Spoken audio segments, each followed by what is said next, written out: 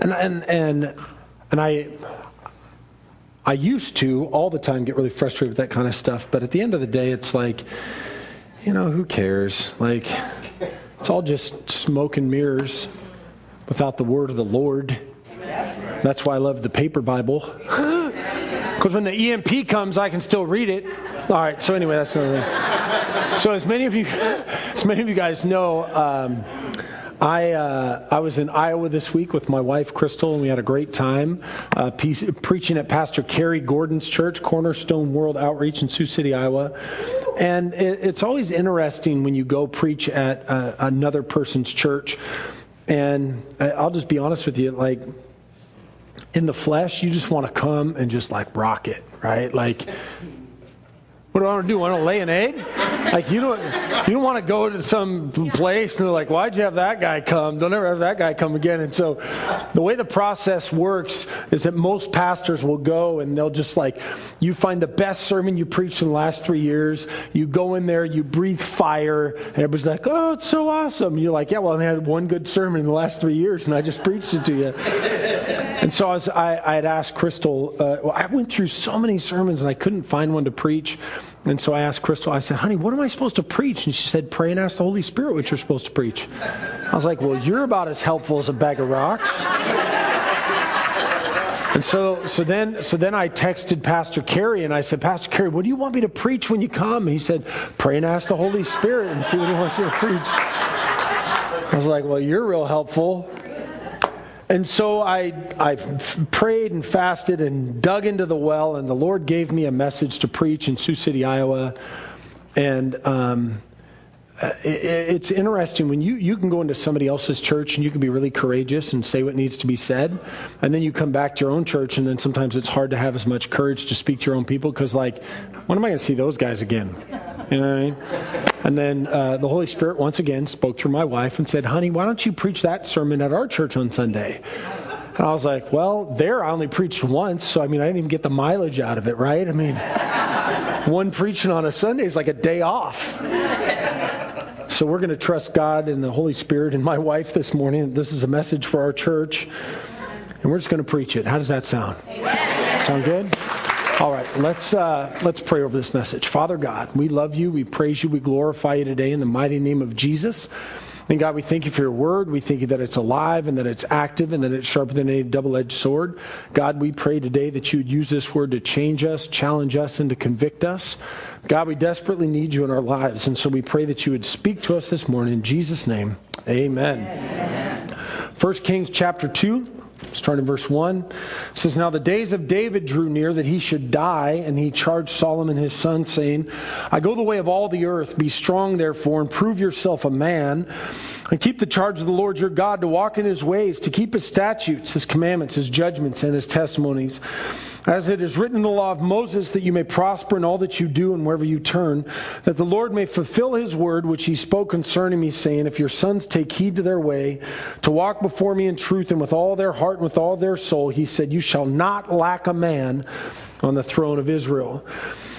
Now, what's happening in this story is that David has been king of Israel, and so he's fixing to die, and so now he's telling his son Solomon the marching orders for what he's supposed to do as he is the king of Israel. And he makes it very clear. He says that you are going to be strong, prove yourself a man, keep charge of the Lord, walk in his ways, keep his statutes, his commandments, his judgments, and his testimonies, as it's written in the law of Moses. And then he says, if you do that, things are going to prosper, and there's going to be a righteous king on the throne of Israel. And David is giving his son these marching orders, understanding that the point of Israel and the point of the kingship was to await the arrival of the ultimate king, of the Messiah. And so they knew this. And so David and Solomon, their whole goal was, let's maintain this nation of Israel, let's maintain the throne of Israel until the ultimate king comes, and the ultimate king is Messiah. The ultimate king is Jesus. They knew that God was going to send that ultimate king, and so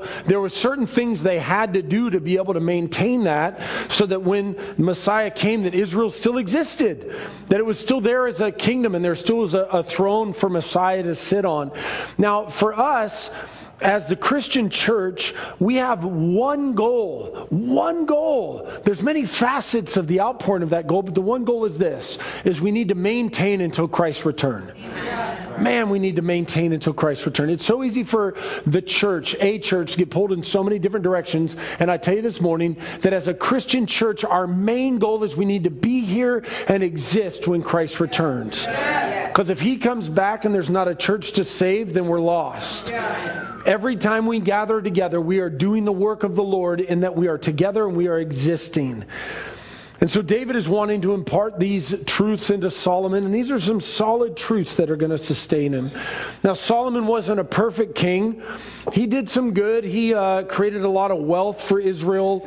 There was a lot of land that he got. He had a lot of influence. And he also did some bad things, Solomon did. He had some bad deals that he made with Egypt, and he wasn't really fully trusting God all the time. And this morning, what I'm not going to do is we're not going to spend a lot of time picking apart Solomon's life and saying, be like Solomon, don't be like Solomon.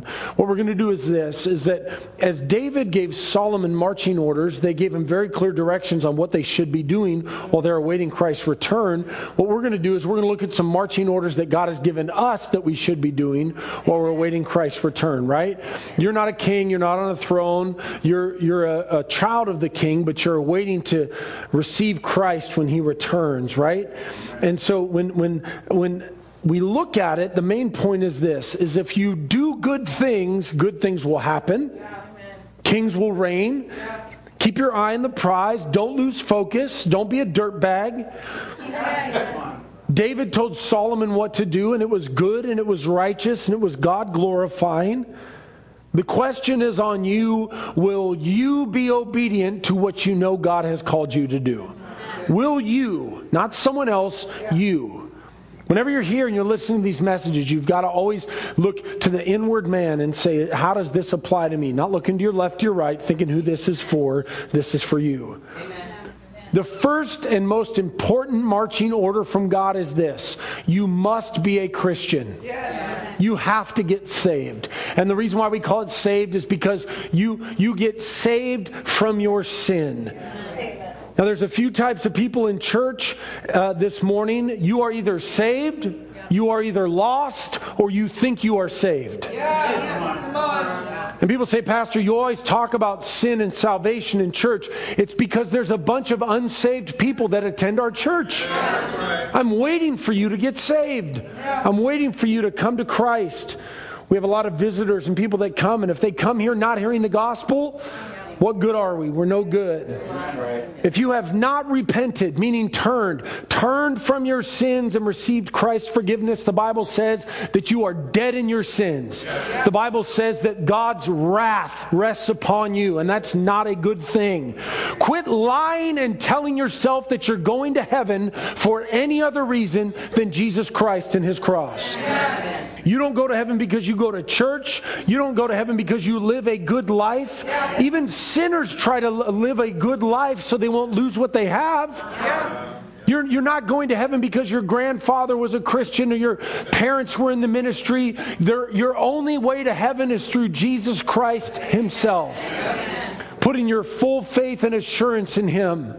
When I die and I stand before God, my only play will not be, hey, I went to church and I had a pastorship and I led people to you. None of that matters.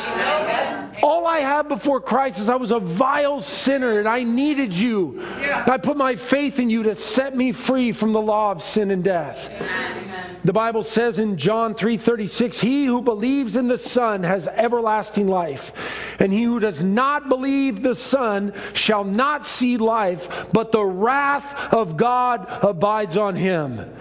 And if you're not a believer in Jesus and you haven't repented from your sins, the Bible says that God's wrath is on you. God is not pleased with how you're living. God is not pleased with your life. This idea that God's love means His acceptance is a lie from the pit of hell. You can love your children and hate what they're doing. They cannot have your approval. The only way to receive God's approval is through Jesus Christ, is through accepting that free gift of grace. You need to turn from your sins. In every church in America, there are people who love to play church. They love the songs, and they love the people, and they love the music, love all of that stuff. They love the people. Right now, you need to be honest with God and yourself. If you haven't turned from your sins and turned towards God in faith, repent today. Don't let your pride be the reason why you go to hell. Yeah. Don't tell people like, well, I've gone to church for a lot of years. I know a lot of people that went to church for a lot of years, and one day they finally get it, and they're like, oh my gosh, I've been living a lie. Yeah. The Bible says in Romans 10:13, for whoever calls on the name of the Lord shall be saved. Whoever. You've got to admit that you're a sinner that needs a Savior. All have sinned and fall short of the glory of God. That's what it says in Romans 3:23. It's interesting. A saved person never gets tired of hearing this message. If you're saved and you're filled with the Holy Ghost and you love Jesus and you hear the gospel go forward, you're like, praise God, I hope somebody's getting saved today. If there's a resistance in your spirit of when is he going to stop talking about it, it's for you. Because if you were saved and you were sanctified and you were filled with the Holy Ghost, you'd be excited about that message. You wouldn't feel convicted. You'd be excited. If the message convicts you, it's because it's for you. Romans 10:9, that if you confess with your mouth the Lord Jesus and believe in your heart that God has raised him from the dead, you will be saved. You have to repent. Acts 3:19, repent therefore and be converted, that your sins may be blotted out, so that times of refreshing may come from the presence of the Lord. One of the greatest statutes that we're given from God is that we need to be part of his church. We need to be part of his church. When David told Solomon to keep his statutes, there's a message there. There's statutes that God had given to Israel. It's interesting, in Israel's times, I guarantee you that when Solomon became king, he didn't pull back from Israel and be like, I'm king, I don't have to be a part of Israel anymore. Come on. I'm sure that once somebody was part of Israel, they didn't go set up a camp at their own little hut and say, well, I don't want to be part of the nation of Israel, I'm doing my own little thing over here. I don't need the protection of the king. I don't need the protection of the kingdom. I'm just going to walk in my own ways. Christian people have statutes of God that we need to keep. Yes. And somebody say, well, Pastor, that's legalism. I'll tell you what legalism is. Legalism is saying, do these things and you will be saved. Yeah. Being a Christian is, you are saved, do these things. Like if you're saved, man, there's statutes of God that you need to keep. God didn't give out a pamphlet. He gave out a Bible. It was filled with a bunch of stuff that you need to be doing. And one of the things that's abundantly clear within the scriptures is that we are to gather together for worship. It's always been that way, that we should gather together for worship. That we shouldn't ever be a person that is that is not going to gather together as the people of God. Amen. Never. We shouldn't do those things. Christians have gathered for millenniums. Before then, the people of God would gather together. We can't ever be people that don't gather together for worship. Amen. When we worship together, when we fellowship, when we disciple, when we give, when we serve. If you are saved, if you call yourself a Christian, you need to make being at church a priority. Yeah. You need to be being at church a priority. And people say, well, Pastor, why are you so filled with legalism? I'm not filled with legalism. I'm filled with the Word of God. Amen. Hebrews chapter 10, verses 24 through 25. I'll read it to you. I'll read what it says. If I can find it, my paper Bible. Hebrews chapter 10, verse 24 and 25. Let us hold fast the confession of our hope without wavering. For he who promised is faithful.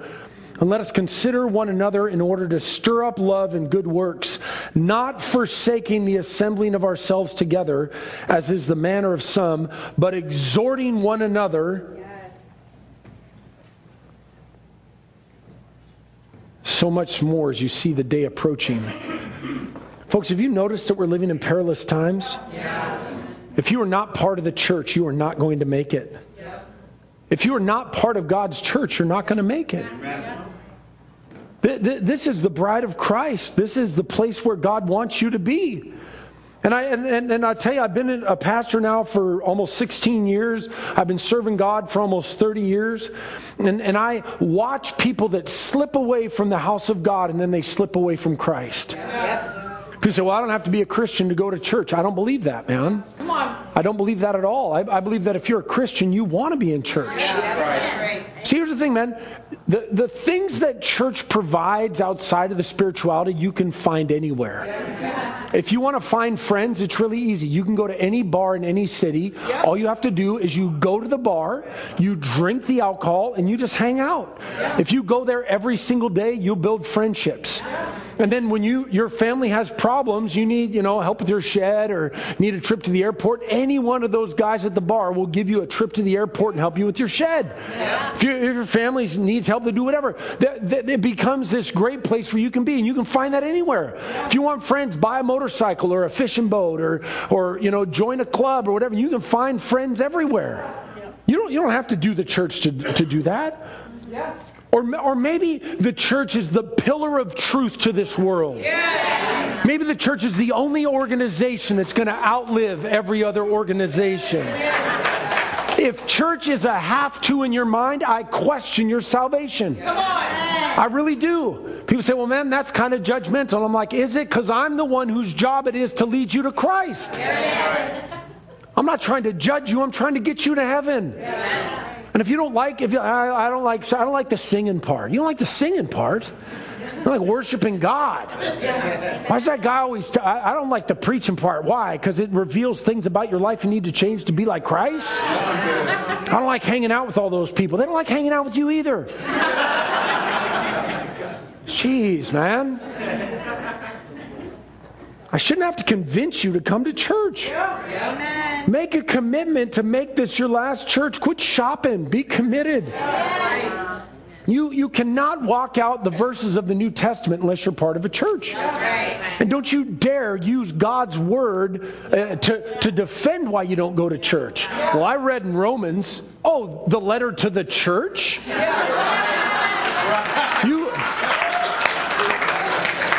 You can't use a letter to the church to defend why you don't go to church.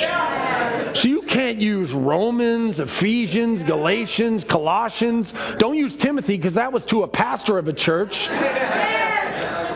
Titus is written. You can't use Revelations to the 7 churches. This book belongs to the church. You can't even read it without the church. 1 Peter 4:10, as each one has received a gift, minister to one another as good stewards of the manifold grace of God. Folks, God has given you gifts that He wants to use in your life to lead other people to Him. God did not make me a good preacher so that I could lead people anywhere else except to Him. And I've told you guys this before, man. I got in a line and this is what He gave me, man. This is all I got. Galatians 6:10, therefore, as we have opportunity, let us do good to all, especially to those who are of the household of faith. Especially. See, we as a church are supposed to do good things outside of the church, but charity starts at home. You look at most of the verses about serving and loving in the New Testament, they're written to the church. They're not written to people outside of the church. We have to learn how to love and lead each other inside of the church, especially to those who are in the household of faith. I live by a very strict rule. You should be in church every single week. Even when you're on vacation, there's churches there. They got churches at Disneyland. They got churches at Bogdan Kipko. He's there on Sundays. I don't care where. If you're camping with your family, get your kids out of the tent and get them to whatever Baptist church is down the road from the campground. They'll be glad to have you there. You show your kids the value in church, and they're going to value church. You take a vacation from church, they think that they get to take a vacation from church. Tithe. It's the way that God supports His church. Invite people to church. Serve at church. Help out at church. Protect your church. Defend her. Hold her in high regard. She's Christ's bride. Would you let someone badmouth your wife? Come on. If you let somebody badmouth your wife, you are not a man. Come on. Let somebody badmouth your church? You kidding me? Third marching order is you got to trust your pastor. Don't worship me, trust me. See, the life of David has shown that David wasn't perfect and Saul wasn't perfect, but David submitted to Saul as king. He didn't submit to Saul because he was perfect. He submitted to Saul because he was king. And so then he tells Solomon that he's got to submit. And the only reason he can tell Solomon to submit is because he himself was submitted. He wasn't submitted to the man. He was submitted to the position. As a pastor, I've learned that submission is very, very hard for people. You know, we were in Sioux City this week with Pastor Kerry, and it was very interesting. Pastor Kerry didn't start the church. His father, Larry, started the church. He pastored it for 40 years, and then he retired, and then he handed the church over to Kerry. And I asked Kerry, I said, what's it like having your dad in church? He said, it's great. I said, does he create any problems for you? He's like, nope. He said, does people go to him for decisions? He said, nope. He's no longer the pastor. I'm the pastor. Yeah. So now the people submit to Pastor Kerry. They don't submit to Pastor Larry anymore because he's no longer the pastor. Well, one day, if Christ hastens his return, I will stand before you and I will hold some man up here and I will say, this is your pastor. And then I will sit down and I will submit to that pastor. Yeah. And some days I wish it came quicker than others. Man, I'm going to submit to that guy. I can't wait to submit to that guy. Because I tell you, I know what submission looks like after being a pastor, man. As a pastor, I can't begin to describe to you the amount of emotional pain that I've experienced. I've experienced more emotional pain in the ministry than anywhere else in my life. Some of the most hateful things that people will say and hateful things that they will do to me and my wife and my kids. Listen, my wife is not blowing the tithe on a pair of shoes, okay? You get a paycheck, I get a paycheck. You spend your money on whatever it is that you think is important, and I give all my money to my wife so she can buy shoes. If she wants to save up all her nickels until there's a sale at the rack for $40 pairs of shoes, and she can have whatever shoes my wife wants. I ain't blowing the tithe. Jeez. Now, some people would say, well, Pastor, it's kind of self-serving for you to talk about respect to the pastor in the middle of your sermon, isn't it? Well, what's interesting is if you've ever met my kids, they're very respectful. And the reason why is because I taught them respect. Yeah. I'm your pastor. It's my job to teach you. Yeah. And if the Bible talks about submission to the pastor and I don't teach you that, how are you going to know that that's what you're supposed to do? It's not self-serving. Yeah. I'm not making my kids respectful for any other reason that they're going to go out into the world and be respectful contributors of society. And so I taught them respect. I say, you don't do that. You don't say that. That's not the right way to live. If you don't love me, it's really easy. You can leave the church. I didn't coerce you to be here this morning. It's peace, man. People do that. People do that all the time. People say, man, I don't like that guy. That's good. It's good. If you don't like me, leave. Because, people question my motives, my heart, my intentions, my theology, my family. But if this is your church, I am your pastor. Walk out the scriptures that go with it. There's no... You can't attend this church and be like, hashtag, not my pastor. Like you can't do that. It doesn't work that way. For the life of me, and pastors talk about it all the time, I don't know why people go to a church where they hate the pastor. Dude, just leave. Just go. Hebrews 13:7, remember those who rule over you, who have spoken the word of God to you, whose faith follow, considering the outcome of their conduct. I want you to judge me. Judge me. Judge me by my fruit, man. If you think I'm godless, take me out in the parking lot and stone me. Leave. But just don't kill me by death of 1,000 cuts. Ask my wife if I'm a good man. Ask her if I'm a good husband. Ask my kids if I'm a good father. Ask the people that know me. Is he a righteous man that lives righteously, that's attempting to serve God and attempting to move the church towards eternity? And if I am, then submit. But if not, just go. Seriously. It's a whole lot. I can do more with 200 committed than 600 that hate me.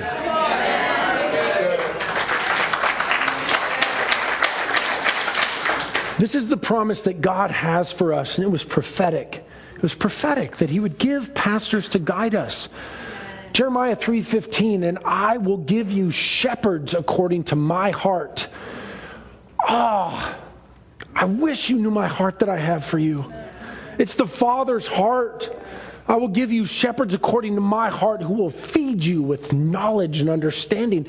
This is a gift from God himself. That he would place you in a church with a pastor that wants to give you the heart of God. This is a gift from God, Ephesians 4:11. And he himself, Jesus, gave. He himself gave. The pastor is a gift to the church. He gave some to be apostles, some prophets, some evangelists, and some pastors and some teachers for the equipping of the saints, for the work of the ministry, for the edifying, for the body of Christ. That's my whole entire job. My job is to equip you that you could do the work of the ministry. That's what I'm supposed to do. It's not my job to do everything. It's my job to teach everybody to do everything. So that they can walk in their gifting. So they can walk in their calling. So that when Christ returns, he finds a church. He finds a bride. He finds a Philadelphia church. Amen? Amen. Hebrews 13:17, obey those who rule over you and be submissive, for they watch out for your souls as those who must give account. Let them do so with joy and not with grief, for that would be unprofitable for you. Let's pan back, okay? Let's get out the wide-angle lens here, and let's really talk about what I ask of you guys, okay? Love one another. Who's he think he is? Forgive them. Why is he so controlling? Can you get along with people? He's such a jerk. Can you be nicer to your spouse? Why is he always telling me what to do? Fully submit to God in every area of your life. Man, that guy thinks he's a know-it-all. Dude, the stinky onion is this. I'm just trying to get you to fully submit to God in every area of your life. That's it. By a show of hands, who's came over and mowed my lawn for free? No one. Yes.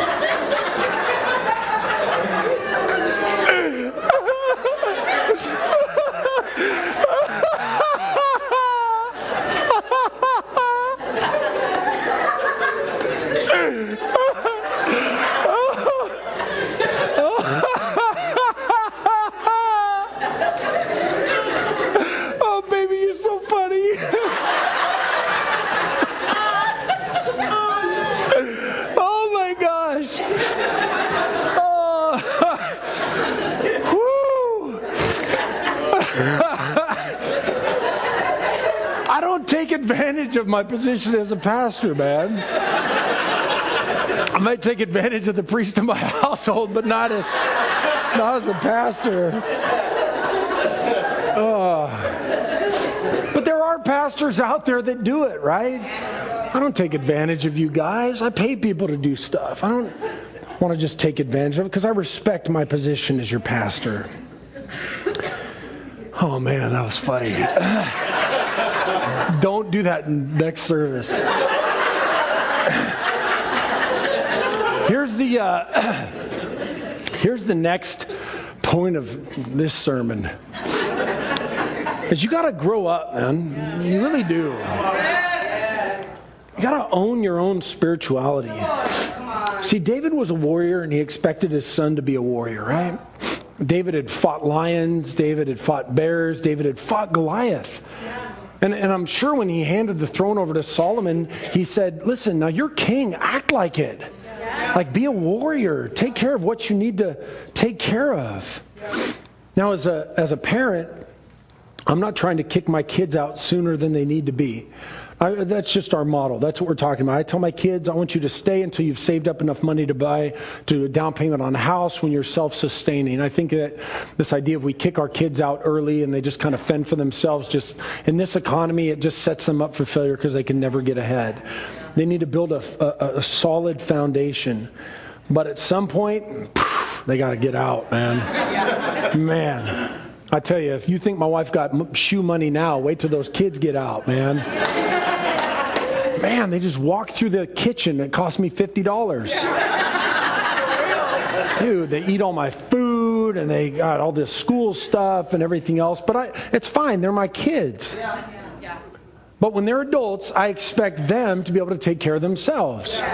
Ever since I moved out of the house, nobody has ever paid any of my bills ever. Ever.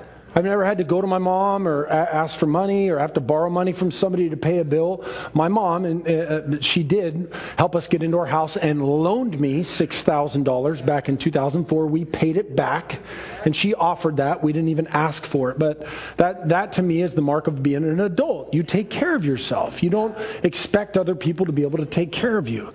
The Bible says in 1 Corinthians 13:11, when I was a child, I spoke as a child. I understood as a child. I thought as a child. But when I became a man, I put away childish things. See, what's acceptable when you're a child isn't acceptable when you're an adult. And in faith, we're supposed to grow. We're supposed to advance. We're supposed to mature. And if you're not growing, advancing, and maturing, you should look at yourself and think like, well, why is it? Why am I not growing? Like, have you ever been around a toddler before? Like I serve in the children's ministry on Wednesday nights. I serve in the toddler room. I encourage everybody to serve in some sort of ministry, and children's ministry is a great place to serve. People say, well, aren't you grandstanding? That's exactly what I'm doing. The reason why I serve down the children's ministry, because I want to show you that I'm not above service. I'm not going to ask you to do something that I'm not doing myself. So I hang out with the toddlers, man. They're a fun bunch. They really are. It's sometimes the easiest part of my week, hanging out with the toddlers. It's goldfish crackers. Now, you take one of those toddlers to a grocery store and you put them in the aisle. It's pretty confined there. They just kind of twirl around, right? Just kind of talk, and they might flip something over, and they're playing with the magazines. They're blah, blah.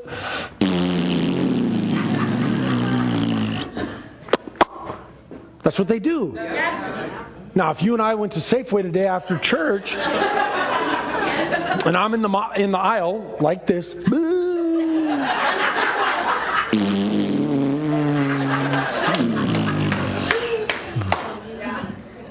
We got a problem. Somebody send the police. They think I was out of my mind. If I started just laying on the floor in Safeway. Because when you're a toddler, that's acceptable. When you're an adult, it's not acceptable. There's a sermon in there somewhere. Even Jesus grew up. Luke 2:52, and Jesus increased in wisdom and stature and in favor with God and men. And you would say, well, isn't that Jesus? That's not me. Well, 1 Samuel 2:26. And the child Samuel grew in stature and in favor both with the Lord and men. Folks, as Christians, we need to be progressing in our spirituality. And sometimes you don't have to pray about it. You just got to be about it. I'm tired of people talking about what the Bible says, and then you ask them about it, like, well, I'm still praying about that. Why are you still praying about it? It's in black and white. God wrote it down. You don't have to pray about it. You just have to be about it. God's asked you to do it. You're going to do it. People say, well, I'm still praying about whether or not I should serve in that ministry in the church. Listen, man, I'm not called to the children's ministry. I'm called to serve God. And if that's where He needs me, that's what I'm going to do. I'm just going to do it. People say, well, I'm still praying about whether or not I should tithe. Okay. I'm praying about whether or not I should start a prayer life. Praying about whether or not I need to read my Bible. I'm praying about whether or not God wants me to stop this sin or not. I'm still praying about it. Haven't we covered this? Oh my gosh, man. So funny when a visiting pastor will come in from out of town and preach a sermon. And then people come up to me afterwards and like, Pastor, oh my gosh, did you hear what he said? He said we should love one another. Oh, it's groundbreaking. Haven't you been listening for the last 10 years? See, the Bible says in Hebrews chapter 5 that if you need milk, you're a baby. That's what it says. If you're the same spiritually as you were the day you got saved, the Bible says you're a baby. People say, well, that's kind of offensive to say. Listen, man, come live underneath my roof for a day and you'll see what it's like in the house of Grachunas. We're honest to a fault. I don't lie to my kids. I don't play this game where I blame their coaches and their teachers for their failures. I lay it at their feet and I'm like, listen, man, if you would have studied, you would have passed. If you would have worked harder, you would have done better in that sport. If you would have been a nicer friend to them, you wouldn't have lost them as a friend. I'm not going to set my kids up for failure and lie to them. So I'm not going to come down here and lie to you as well. Can we just be Christian people who know the truth and want to grow spiritually? Like if someone's trying to you can clap to that. That's good. Do we have to deal with the same sins over and over? See, here's what's interesting. Is if there was a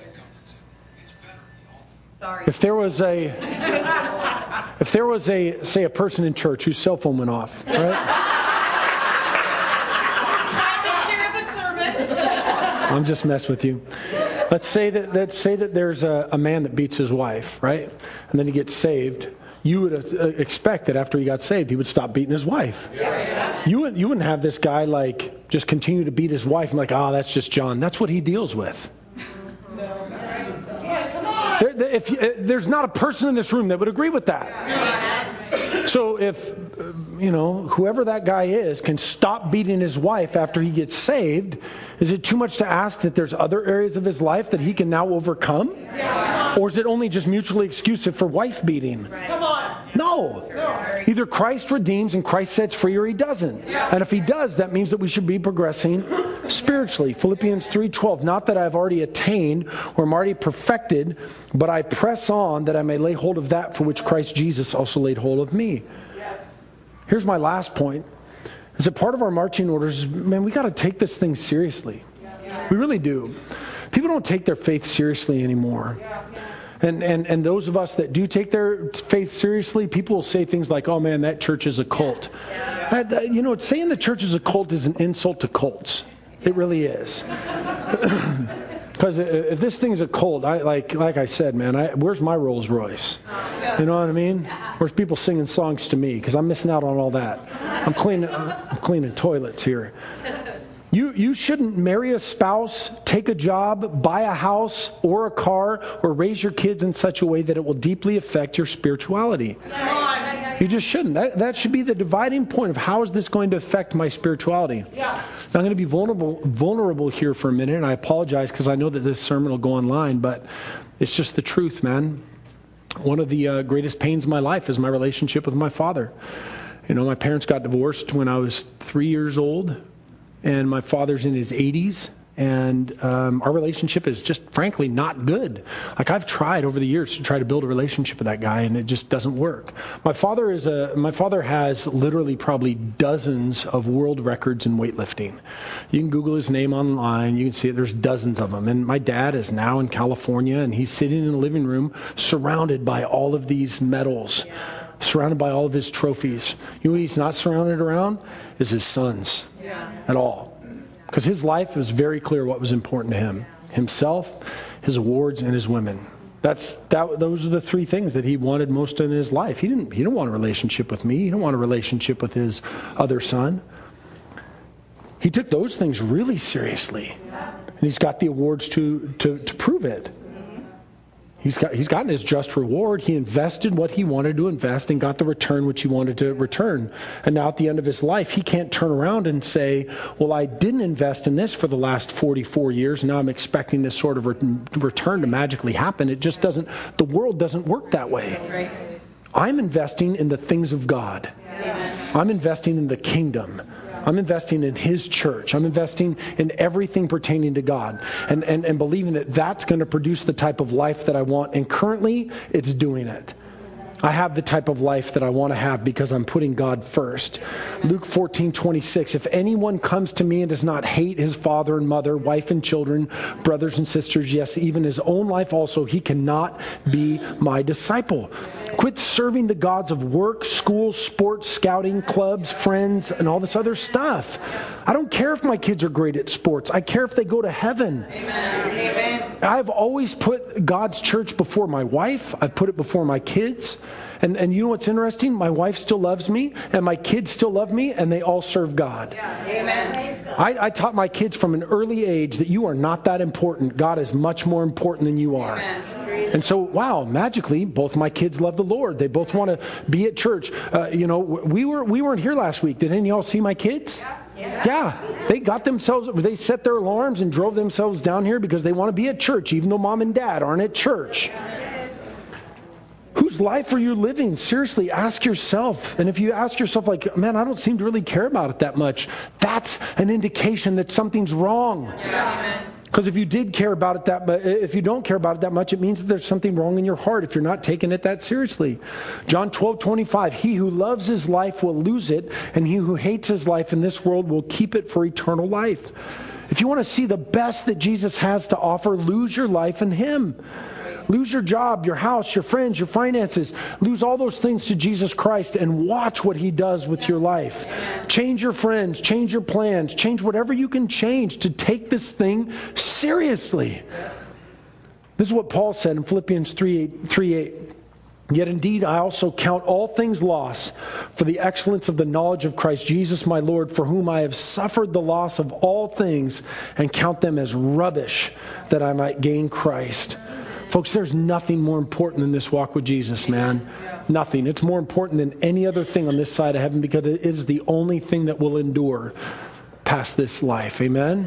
Amen. Will you close your eyes? Will you bow your heads? If you've never given your life to Jesus, I want to give you an opportunity to do that today. And I ask every single week, and I'll continue to ask every single week. Why? Because I care about people getting to heaven so they can worship God for eternity. If you've never made a decision to follow Jesus, I want to encourage you to do that today. And it's really quite simple. Either you're living for Jesus or you're not. Either you've been forgiven of your sins or you haven't. And if you've never made that decision before and you'd like to do it today, I'm not asking you to have the strength to do it. I'm asking you to admit to God, I've got no strength. All I need is you. If you've never made that decision before and you want to do it for the first time, I want you to raise your hand right now and say, I'm ready to give my life to Jesus. Is there anybody that needs to do that for the very first time? Hand held high.